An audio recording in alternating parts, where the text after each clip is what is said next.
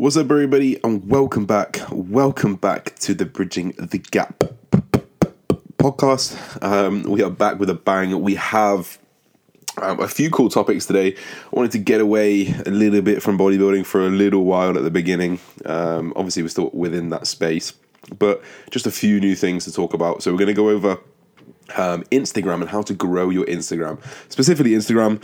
We could go into YouTube and podcasts and all this different stuff, but I think just one at a time gives us the ability to get more content out to you regularly, but also just get a bit more specific with Instagram as a whole. I then wanted to touch upon being vegan and the things that you need to consider. My stance on being vegan, my ethical stance, I guess, on veganism, and then everything else I can think about veganism. Then I want to talk a bit about the difference between cutting naturally versus on steroids, as this is something that I've done both. More recently, doing the steroid version. I can offer a lot of insight as to the difference, and I think a lot of people would be interested in the difference between doing it naturally and also unnaturally. A lot of you natty little folks out there are probably asking, how good does it feel to be on tren and shredded? It's great.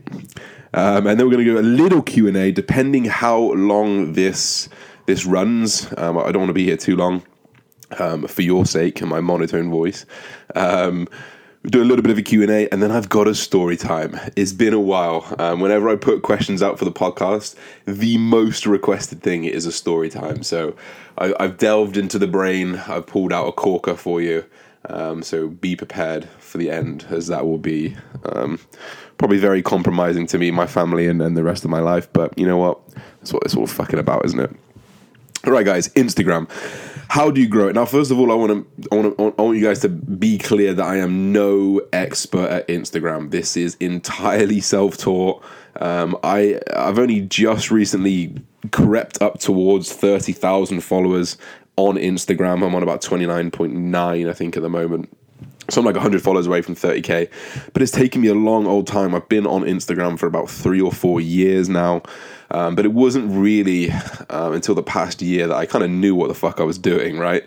A lot of the time it just starts off, you just post, you do the odd hashtag, and you know that you can kind of get around doing that, but there's a lot more to it. There's a lot more that you need to consider, and here's some of the things that you need to consider. I'm just going to start at the top, how I think, and go through it. So first of all, what you post, what you actually post. Is it a shitty picture of your bowl of oats? If it is, get the fuck off. It's just not providing niceness to look at. Does that make sense? Your pictures have to be nice to look at, first and foremost. You know, we have to consider, we live in a very shallow world. We live in a very shallow society where literally people take face value, whether you like it or not. So you have to play that game, right? So that's why if you go on my page, you will just see shredded photos. Shredded photos that make you go, oh my God, look at that. You know, if it's me happy, smiling, joking around, that's another photo that's going to get a lot of looks. If it's a photo of my bowl of oats with berries in it and I'm explaining why I'm eating that, it's not going to be as appealing as a big juicy burger with my family post competition. You understand? So the actual quality of the post, the picture, the actual picture, not the content, not the caption. We have to consider the actual quality of the photo. So is it taken with a proper camera? Have you edited it properly? Have you spent time looking into things like Layout, which is an app that you can put photos side by side? Have you looked into Photoshop? Have you looked into adding a bit more structure in? Have you looked into, you know, bringing out the shadows a little bit more, and actually learning how to do that is a really, really good thing to do. And there's so many 1, 2 minute, 3 minute tutorials on YouTube that you can literally just Google. Like, I remember Googling how to make muscles pop on Instagram, and it literally just said, put your structure to like 15, put your ding, and it worked. And then you can just play around it and find the thing that you want, right? It's the same thing with like sunset photos and amazing, beautiful photos. If you're a travel vlogger, for God's sake, you know, you're not going to be posting a picture of your airplane ticket. You're going to be putting a picture of your passport next to the plane with the sunset in the background. Do you understand? So actually thinking about the setup of the photo is massively key, not just the content. But then that leads to the content. You have to offer value. What am I getting from reading or looking at your post? Now, I am one to throw a little bit of shade to people that don't offer much value. And a lot of those people, in hindsight, are offering entertainment as value. So, for example, Matt Does Fitness. He puts a lot of pictures of him with his top off and stupid captions that really don't mean anything. Like, that used to rile me up, but you know what? People read them, they laugh. That's value, in my opinion. So if you are offering value, you've got to offer value. You've got to find out where you're offering value. Are you making people laugh? Are you making people think about their diet? Are you making people think about their recovery? Are you making people think about their finance choices? Whatever your niche or your niche, I say niche, I don't know why I said niche, is, you have to play to it, and you have to offer value within that niche, and you have to make sure that, in my opinion, 95% of what you put on your social media should offer value. That goes from posts, that goes from stories, that goes from any interaction, any questions you ask. They have to offer value to either you or the person receiving them. These days of just putting a picture of where you look all right and it's a really nice photo and there's just a dead ass caption, and they're kind of dwindling, in my opinion. There's definitely still places for it, and there's definitely still things that we can do in terms of entertainment. You know, like if you look at Joey D, Joe Delaney, a big part of his facade, his look, is just being a fucking cool dude, yeah, and making cool fucking captions and talking about his hair and doing this and doing that, and that offers people value. It's not the value that I'm looking for, but it offers people value. So understand the value that your customers want, your target audience wants, and provide them with that every single fucking post, and be relentless with it. Yeah. So you've got those first 2 points, what you need to be focusing on: the quality of your actual content, but also the quality of the actual picture.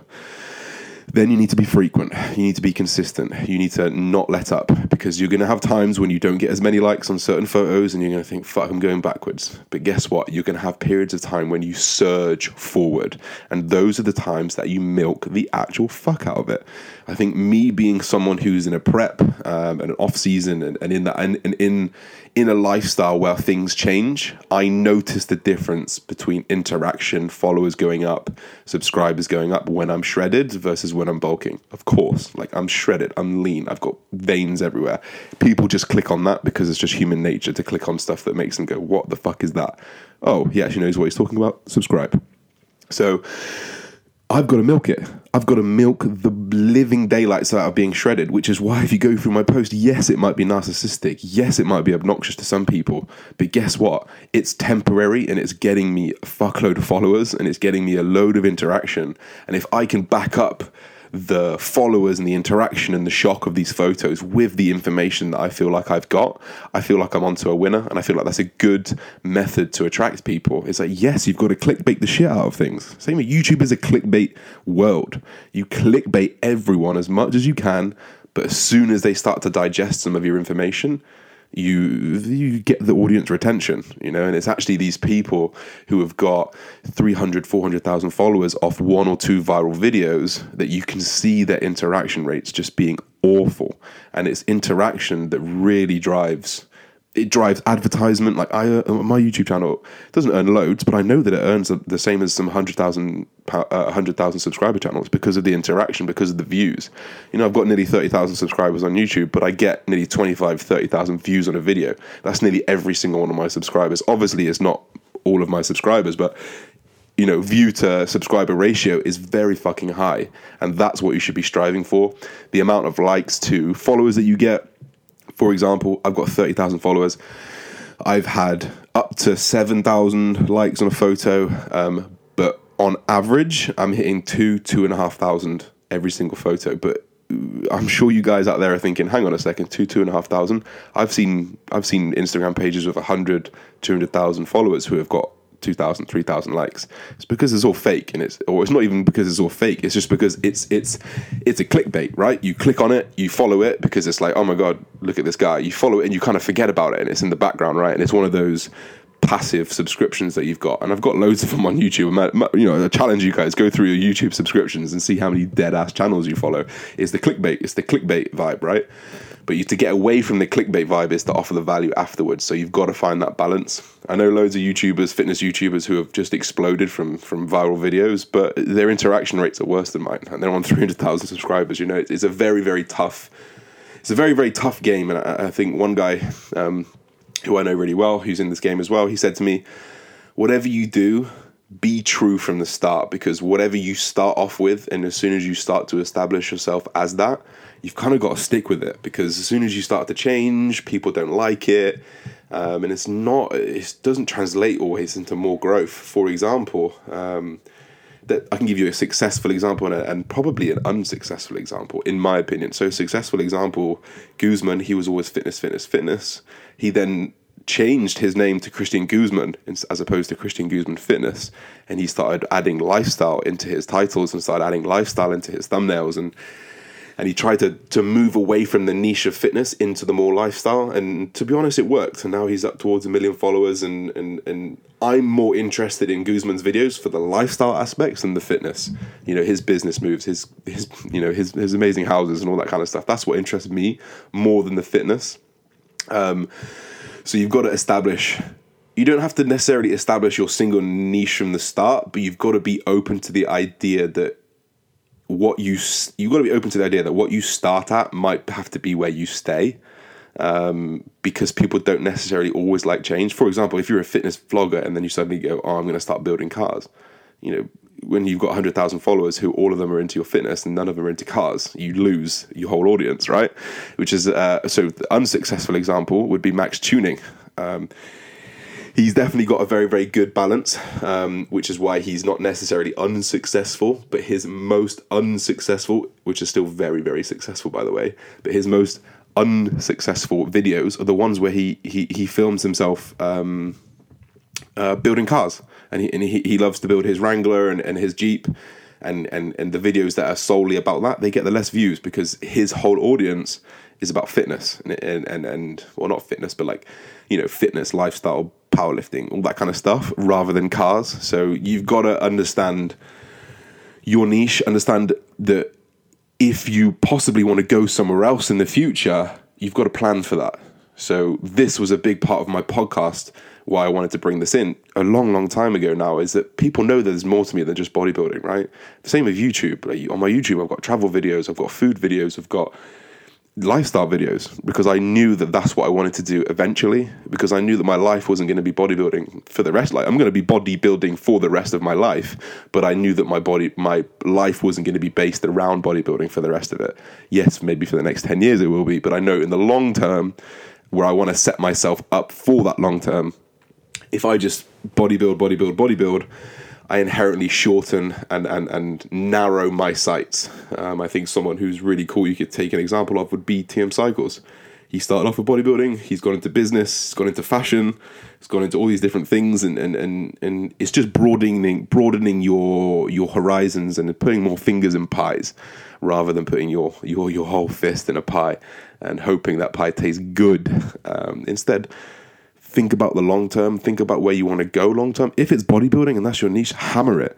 AJ Morris, he will be a fucking bodybuilder for the rest of his life. Everything he does is bodybuilding. That's his niche. He lives and breathes it. That's fine. I wanted something else. That's why I've gone a different route. And I think you can take positives from both and negatives from both. Do you become a master of all trades, or do you become a jack of all trades or a master of none?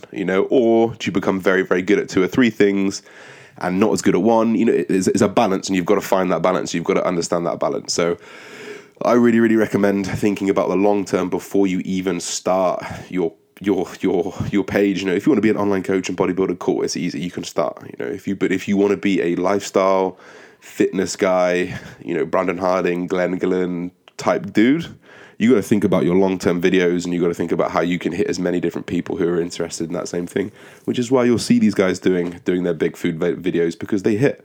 That's why you see them do transformation videos every other month from the last year, because it hits and it goes, and it's just the way it is. So they're playing the game that they need to play, and I think that is something you need to understand, that it is a game and you have to play it, whether you like it or not. So those are some initial tips for you as we move into actual posting and stuff. So everything comes with Instagram comes with insights. Your insights tell you when your followers are most active. I think you have to switch it to a business account to be able to get this. But once you're there, it gives you when your followers are most active. It shows you when people are liking the most posts. It shows you your most liked posts and when they were posted. and you just adhere to that. You know, I've got my routine, my to be honest, like, while the insights do tell you when your followers are most active, what you do in a routine will tell your followers what's going to happen more than anything. So for me, pretty much between 8 and 10 a.m.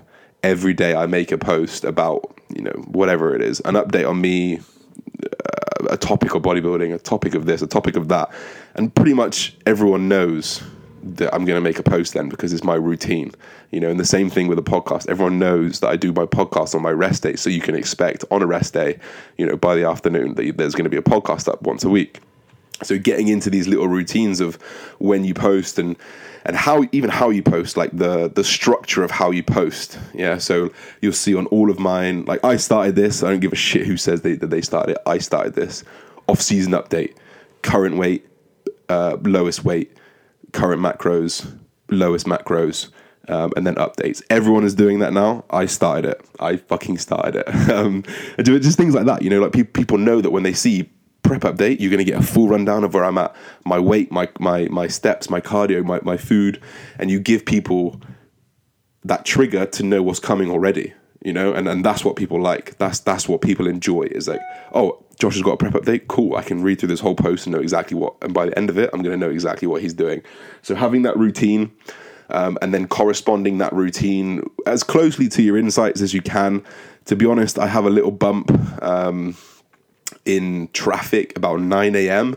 I assume people commuting to work. So if I can try and get a post up before 9, I know that people are going to be on the train, on the bus, walking to work, whatever it is, and just scrolling through Instagram, and they might see my post. And then as that goes through the day, the likes accumulate and people scroll through their Instagram throughout the day, through lunchtime. Again, you know, you're going to hit that traffic at lunchtime, et cetera, et cetera. But think about when people are doing things.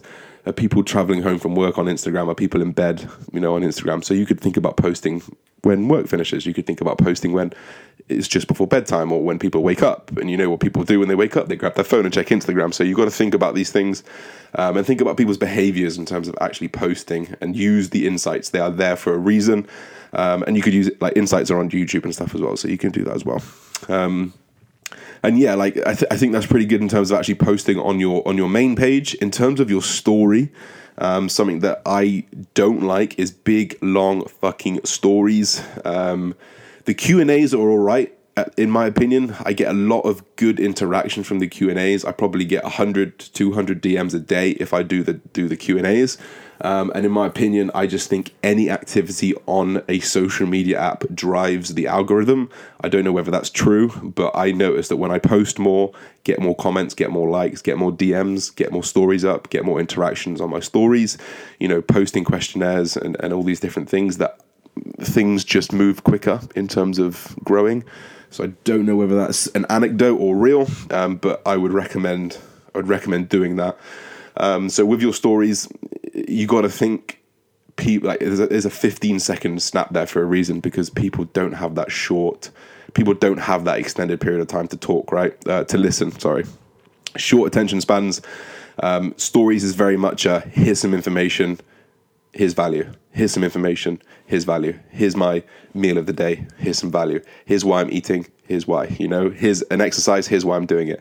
And setting things up like this is just short snapshots of little snappable value that people can just grab. So they can look at that one snap for 10 seconds and they've got something out of it. And of course, there's going to be the intermediate ones, which aren't necessarily offering value, but they show people you. They show people you as a person. They show your normality, you know. So it's actually valuable to post yourself being yourself without having to be like working, if that makes sense. So it makes sense to me to post when I'm out with my family and walking around and making jokes. It makes, you know, it makes sense to me to film myself running in the rain because it's funny, you know, like doing these things that make us human and make other people be able to interact with us and connect with us is what will drive loyalty and what will drive people connecting to you. Essentially, you've got to stay relevant. You know, as soon as you start going out of touch of people and going into those, I call it upper echelons of life, you know, like, yeah, you know, maybe I'll start buying loads of Louis Vuitton and getting new cars and moving out and getting an apartment. I lose that connection to people because they can't relate to someone buying Ferraris and shit. Do you know what I mean? Which is why I think Guzman took a little bit of a hit back in the day, because he started buying he's matured like fuck now. But when he first got all this money, he was just, buying different car, buying different house, buying this. And everyone was just like, fuck me, like, what are you doing with all your money? And they couldn't relate because they can't fathom what they're doing with that money. And if people without money see people with money spending money, it generates, for an unknown reason. Like, I got no problem with it. You make the money, you earn the money, you do what the fuck you want. I don't care. Enjoy your life. But the way people work, they're jealous.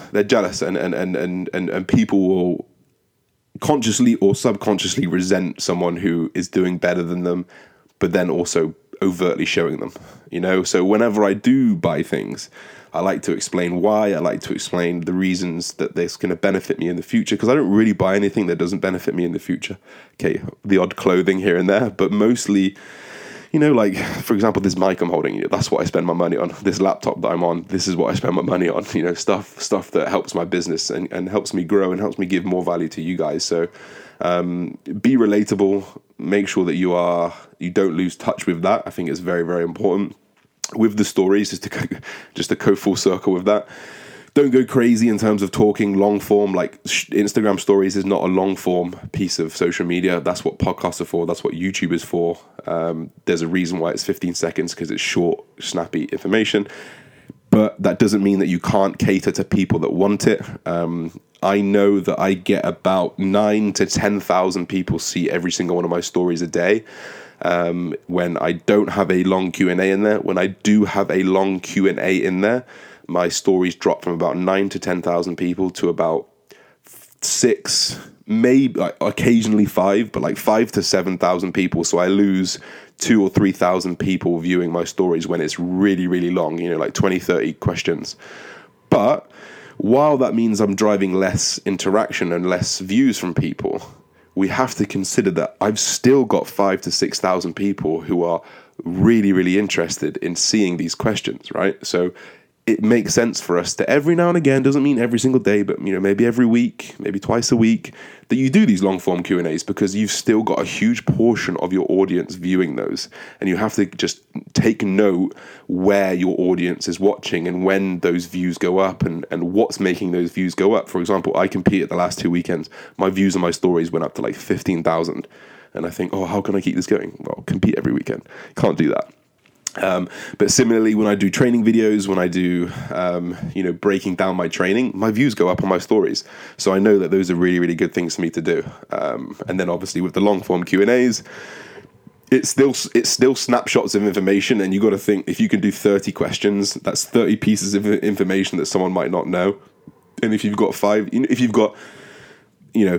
to 60% of your normal audience watching, that's still a big piece of your audience that you're giving value to and that want to invest into you. And in fact, that 5,000 to 6,000 or that 50 to 60% of people that are watching those long form Q&As are probably the ones who are more likely to invest into you if you brought out merch, if you brought out training programs, if you brought out more coaching, whatever it is, because they're so invested into watching, 30, 40 snaps of yours, and the ones who reply constantly, the ones who you reply back to, they're more likely to be loyal and they're more likely to invest into you later on down the line. And that's the way I think about things. Yes, it might seem that I'm trying to get something out of someone by replying, but actually I get something out of it as well, because I know that I'm helping that person. So I reply to every single DM. Every single DM. I may have missed 1 or 2 here and there, but I reply to every single DM. I spend 2 hours a day replying to DMs. It might sound stupid, it might sound shallow. Oh my God, you got to reply to all these. No, like, I'm investing into myself here. I'm answering people's questions. I'm sending voice notes. I'm giving, answers. I'm just saying, haha. I'm saying thank you to someone who's giving me a compliment, and I'm just letting them know that I'm there, and I'm letting them know that I'm going to interact with them always, because I would not be in this fucking place without them. I would not be able to do my job without these people. So for me to disrespect them and not reply to their thing, don't get me wrong, it'll get to the point eventually when I can't reply to everyone because I have, so many DMs a day. I probably get 100 DMs a day, right? But I can do 100 messages a day. That's not a problem. And Guess what? Of those 100 people, how many of them are grateful that I replied to them with a voice note or with a long message or with some advice? All of them. All of them are. And you know what? The next time they think of asking for advice, they don't hesitate. They ask again. And then guess what? When they think they want a coach, they come to me. And guess what? When they think they want a new hoodie, they come to me because they know that I've invested into them, and then they will invest back into me. That's pretty much it. That's what I want to talk about Instagram. That was like 25 minutes of ranting. Just think about things. Think about the bigger picture. Don't sell yourself for those likes. You know, give value, give interaction. It doesn't matter if you get less likes on a few photos and more on another one. It doesn't matter. You know, what matters is staying true to yourself, being who you are. Because if you're not who you are and your business is based off someone who you're not, it's fucking hard to keep that up, you know, especially if you want to grow the business and be yourself. For me, I don't need to think about changing me or doing, because I just fucking film shit. You know, to film me being me, and I talk about me being me, and I talk about what I want to do, and people like it because it's me, and I'm honest, and I don't need to bullshit people. I don't need to say this fucking product's going to get you shredded. I don't need to do that because I've built this facade, this face of being honest, and people can trust what I say. And I think that is so valuable in this day and age with so much bullshit in this industry. That's probably my biggest tip to take from this Instagram segment is just be yourself, and don't worry about trying to adhere to all this other stuff. Be yourself, offer value, be consistent. Let's get it. And breathe. I feel like I didn't breathe that entire time. Okay, so next topic. Being vegan. Oh my god, who's fucking vegan? So let's talk about ethics. We'll start with ethics. So ethically, I am hugely in favor of being vegan. I understand the impact that the farming industry has on the world. More than anything, I understand and agree with the impact that the farming and the rearing of meat that has on the world, rather than actually eating the meat and the ethics of killing the animals. Because in my opinion, we are the apex predators on this planet. People are going to hate me for this. We can make computers, we can build planes, we can do fighter jets, we can make nuclear bombs. If we want to go eat a cow, because it's easier for us, because it's more nutrition for us, because we've developed and we've, you know, just adapted over the years to be able to find food sources which are easier than growing out the ground, I don't see the problem with that. The problem that I have is obviously with the environment, how fucked up that the meat industry is, the poor quality of meat, the poor quality of conditions that the animals are being kept in, which is why I'm a big fan of ordering my meat from a butcher. I get a lot of my meat. Don't get me wrong, I definitely get things from Tesco every now and again when I'm caught short, but wherever I can, I would order things from a butcher, grass-fed, you know, nicely reared meat. But the reality is that my consumption of meat is 100% having an effect on the environment, and where I should and where I can, I should always pick sustainable choices and try to pick sustainable choices. I do other things for the environment. I don't use plastic anymore. I refuse to do or buy anything with plastic anymore. Don't get me wrong, I obviously get sent things that have plastic in them, which I'm not too happy about, but I do my best to do my best with the circumstances that I've got. If I was a millionaire, I would have a vegan chef and the best cuts of meat in the world with the happiest beef in the world. But I'm not, and I've got to make do. And I think just being able to do what you can do is the most that you can do. You know, it's all you really can do is just to deal with what you can do. In my opinion, veganism is a great option to take for a lot of people who are conscious about the environment. And I fully back people to do it. I think what I would encourage people to do if they are not vegan is to have a few vegan meals or vegetarian meals a week. And it will really cut down your carbon footprint, just reducing your red meat intake, reducing your farm fucking chicken intake, and just having like a few extra free range eggs or having a rice and beans to get that complete protein, and just making sure that you're covering all bases. I really think it will have a big impact. I think if everyone in the world could do 2 or 3 days without meat, it would have a huge impact. And 100% when I'm done with bodybuilding and I don't need to fucking constantly eat meat. And don't get me wrong, I don't have like meat in every single meal. I definitely have vegetarian meals. I even have some vegan meals, you'd be pleased to know. I have a lot of vegan shakes every now and again. I generally think it would have a big impact on the world, but unfortunately we're not in that world where it can happen. But yeah, like I think when I finish the bodybuilding and I look towards longevity and health and wealth of life, I'll be eating like an 80% plant-based diet. All the research seems to point towards having a majority plant-based diet to reduce cholesterol, to improve cardiovascular health, to reduce all-cause mortality across the board, reduce inflammation, CRP levels. It tends to point towards having a highly plant-based diet, but you miss some key micronutrition, and that's what we're going to delve into right now. You might think, what, vegans who eat loads of vegetables are missing out on micronutrition? Yes, they do. So we know that meat is the most bioavailable source of pretty much any of the vitamins, minerals, and protein that it has in there, right? So you can think about, let's take a steak, calcium, iron, zinc, all these different metals, B6. These are all things that you miss in lots. Collagen, you miss these in a vegan diet because you're not getting these animal-based proteins which contain a lot of these heavy metals, calcium, zincs, all these different things that can really help optimize the body and help it function properly. So if you're not eating meat and you are fully vegan, you need to consciously find out what you're missing. And the easiest way to do that would be to go on Medichecks.com, use Josh Bridgman for discount, and get a full blood work done on your vitamins and minerals. You can see where your omega's at. You can see where your B6 is. You can see where your iron and zinc is, and you can literally adjust accordingly. There are vegan options for all of them. B6 is a little bit harder to find a vegan option, but you definitely can. But you need to find out what you're lacking.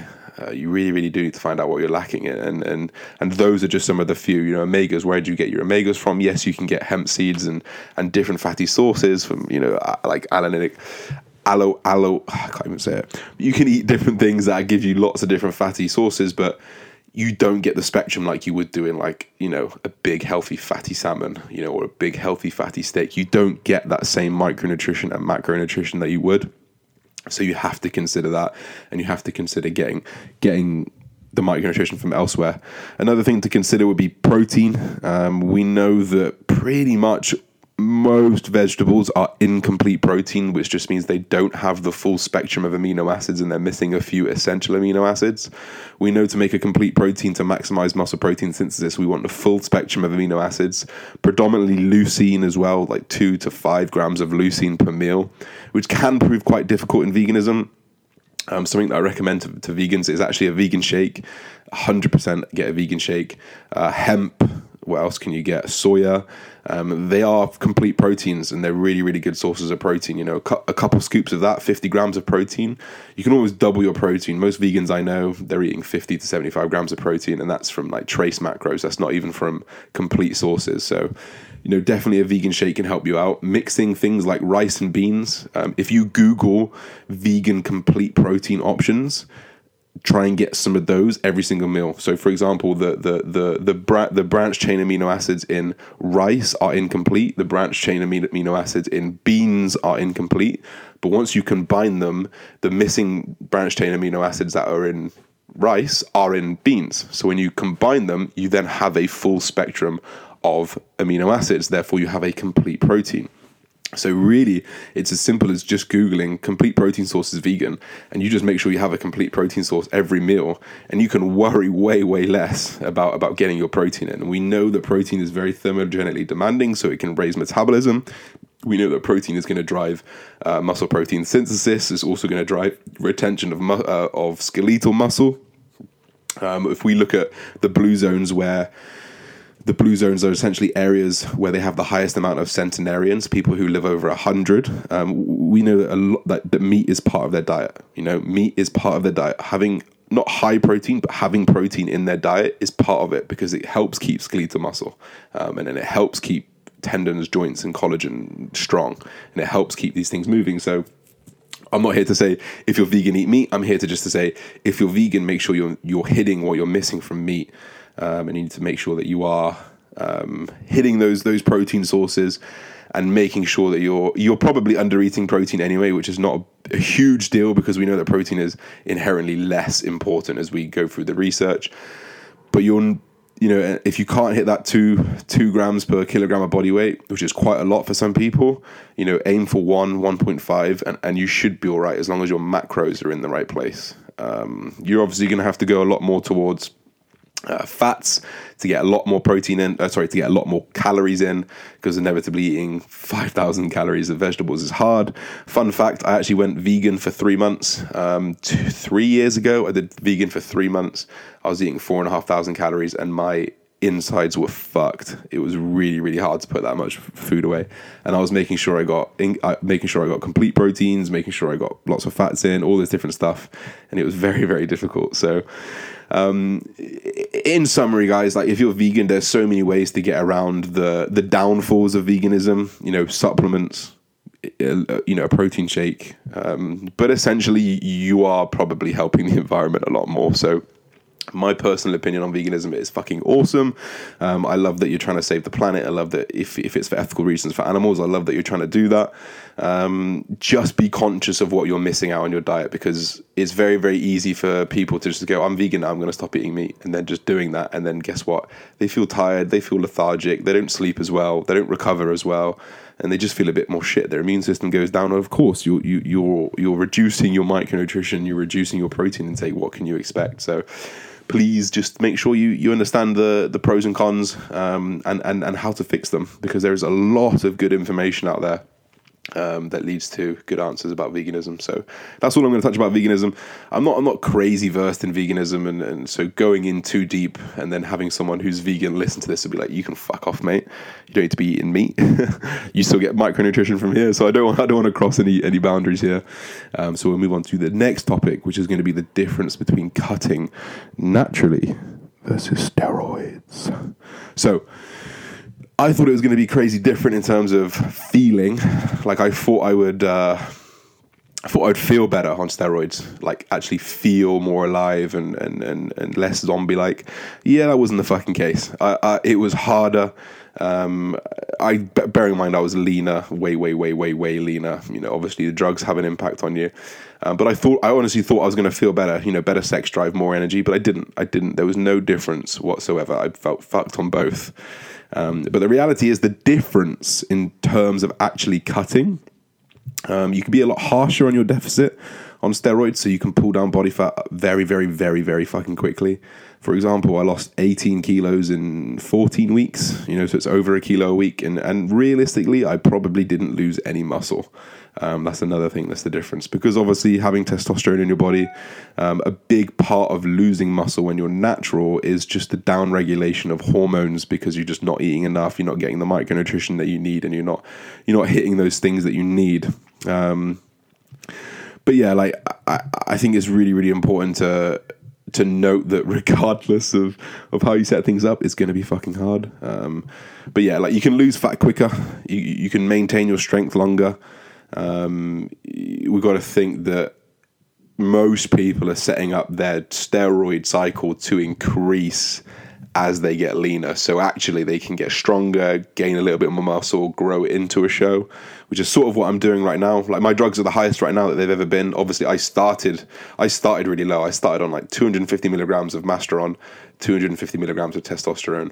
And then I've just bumped things up and then introduced new things as we've gone, and just use these tools as we've gone. So you've got to consider that actually people are growing into shows with steroids. So that would be the main differences. But in terms of like cardio, food, cardio still goes high, steps still go high, food still comes down. You still got to pull food where you've got to pull food. I get people saying, "Oh, am I going to lose weight? Am I going to lose muscle on 1,800 calories when I'm natural?" It's like, probably, bro, but you're still fat, so you've got to keep going. Do you know what I mean? Like you lose muscle on a natural cut. So when people start complaining about losing muscle, it's like, yeah, that's part of it, bro. Like you have to lose the muscle in order to get the body fat off. But in obviously with steroids, it's not that case. It's very much you just keep pushing and you just keep pulling off, and it's really fucking hard.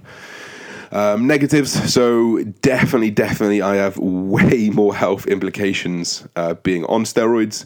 I've got a blood test actually next week, Monday, so it'd be really fucking interesting to see. I'll definitely do a video on that. But it's going to be fucked, guys. It's going to be real bad. I've been running Anavar. I used Winstrol for 2 weeks. I've obviously used Tren.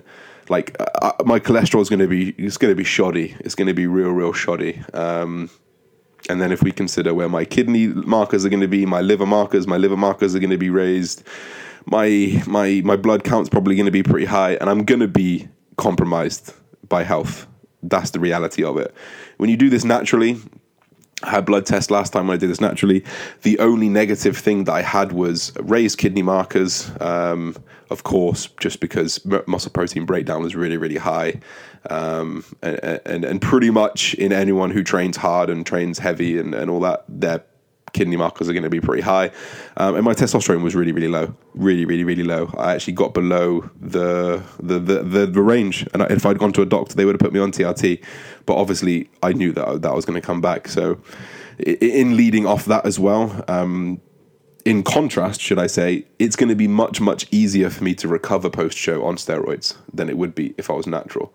So it took my hormonally, I should say, it took me about 6 months to recover hormonally from my natural prep.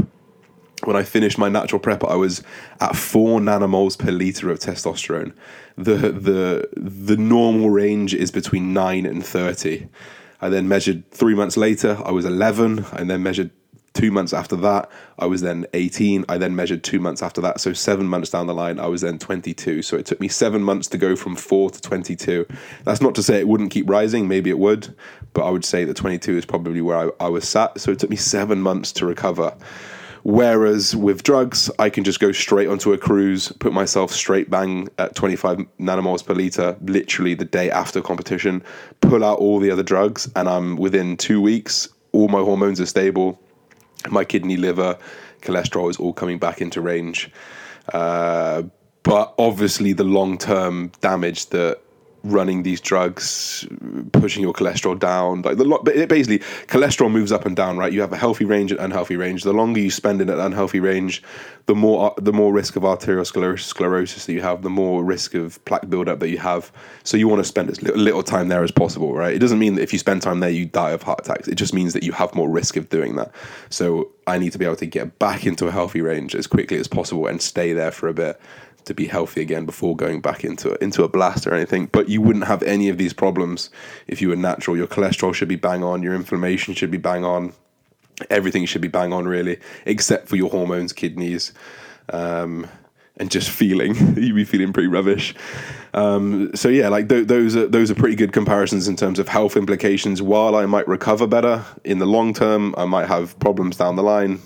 You don't know. It could be 10 years down the line, I have a heart attack. You don't know, and it could be because of this, or it could be because of something else. It's just one of those things that you've got to consider. I think the mental impacts have been massively different this year, but to be honest, it's been because of the environment that I was in. I was in a very toxic environment last time I prepped. I had an absolute nightmare of a time, to be honest. Like I really wasn't happy. I was very depressed. I was very full of anxiety every day, and I never was happy, and I really didn't look forward to doing my days. I think largely it's just because of the environment I was in.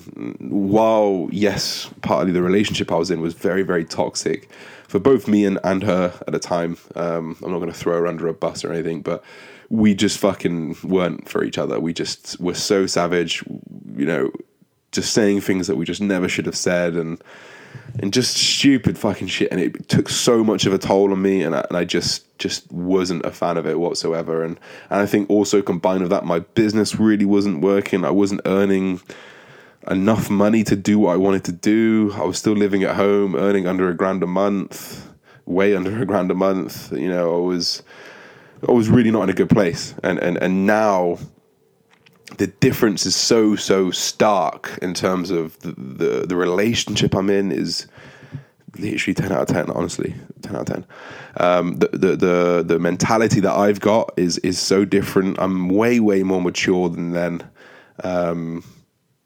And yeah, so actually mentally, I've been way more sound this year, but I put that down to experience, to be honest. And side note, yes, I felt the drugs. Yes, I've definitely felt the snappiness, the lose your head, the see your red when the trend hits. I've definitely seen that red veil descend, which I could say is the drugs. But outside of those little snapping points, 100% mentally I've been better this year, and it's separate from the drugs, it's separate from the steroids. It's literally just because of the environment that I'm in is so positive. The people around me just want me to succeed, and it's just an awesome time, to be honest. So yeah, I was going to leave it there. We're about 45 minutes in. I've got a story. I don't know how long the story is going to be, but all right, let's go for it. So this is the time I took acid and went to the park with my friends. I want you to sit back, I want you to relax, I want you to listen to my voice, and I want you to put yourself in this position. I'm going to talk you through the whole trip, fuck it. So we took these tabs, they were 180 UG, if any of you guys out there know. So they were medium strong, strong's like 200 plus, so they were just under strong. Probably like the third time I'd done it, maybe the second time, and there was about 8 of us that did it. Anyway, the first hour kicked in, obviously you're kind of waiting around, you feel a little bit giddy, you feel a little bit drunk, you know, obviously the second hour, everyone's in hysterics, doesn't matter what it is, you just hysterics, you drop something on the floor, everyone's just belly laughing, and the energy around the room is absolutely electric, you almost feel everyone, and it's crazy. And then things start to change. This is why they call it a trip, because things start to change. It's a journey. It's not like oh my god, I'm tripping out. It's like no, you're on a journey. You're on a wavelength, and you're going through different wavelengths, and things start to change, and you get introspective, and you start to get extrospective, and things get crazy, you know. Anyway, we got to like hour 3, everyone kind of got a little bit like, oh, let's go for a walk, some fresh air. Like acid's not like one where you just completely trip out, and you like unless you take crazy amounts, you're not in control. So you can walk places, you can be in public, you can be around people. I won't suggest being around loads of people, but we went to this park, and this park was completely locked. So we climbed over the fence. It was a lovely, lovely summer's day, evening, should I say. It was actually dark at this point, so it must have been 7 or 8. And we kind of got into the middle of this park, and it was just these beams of light around this huge monument. This is in Loughborough University. Everyone who goes to Loughborough University knows this park. It's a huge monument, and they've got these beams of light, and we were all just stood under it, everyone just looking up, and just things were just going crazy visually, you know, patterns and colours and amazing swirls, and just feelings of just enjoyment and pure ecstasy. If anyone tells me what ecstasy is like, I say you don't know what ecstasy is like until you've been on acid, because it's like every cell in your body is dancing, is happy, is throbbing with happiness, and it's crazy. It really, really is crazy. But it got to a point in the evening when we kind of went up into like different pods, you know, like 3 guys over there, 2 guys here. We were still in this park for a couple of hours, and I ended up lying on the ground, and I was looking up, and the clouds were there, and the stars were there, and there was this amazing breeze, and it was quiet. And when you're on acid, and things like your perception and your senses just go crazy. You can hear things from miles away, but things that are close to you are quiet, and sounds that are coming past your ear sound like they're coming from absolutely, you know, over the mountains. You can feel like you can see even clearer in HD colors that you didn't even see before. It's almost like being in another dimension and just seeing things that other people can't see. That's what it feels like. That's why people call it like that spiritual thing, because people can kind of get attached to that, and I completely understand that. Anyway, I literally got peeled out of my body, like you've seen, you know, when like a character dies in a cartoon, and the spirit kind of gets peeled out of the body. I got peeled out of the body, and I turn around and see myself just lying there. And I could see my friends, and I could go over to my friends and hear what they were talking about, and just look at this huge park from an extremely high position. And it was the most vivid, surreal, emotional. It was very, very emotional. Acid's a very emotional drug. LSD is a very emotional drug. It's emotionally draining. You know, at the end of the trip, you are very, very drained. And it was just pure white ecstasy of pleasure and happiness and feeling of oneness, and kind of just getting why hippies are hippies, and getting why people just should shut up and love each other, because we all going to go to the same fucking grave. Every single thing that I could see was going to the same place, whether it's a building, a animal, whatever it is. All of it eventually is going to be fucking gone.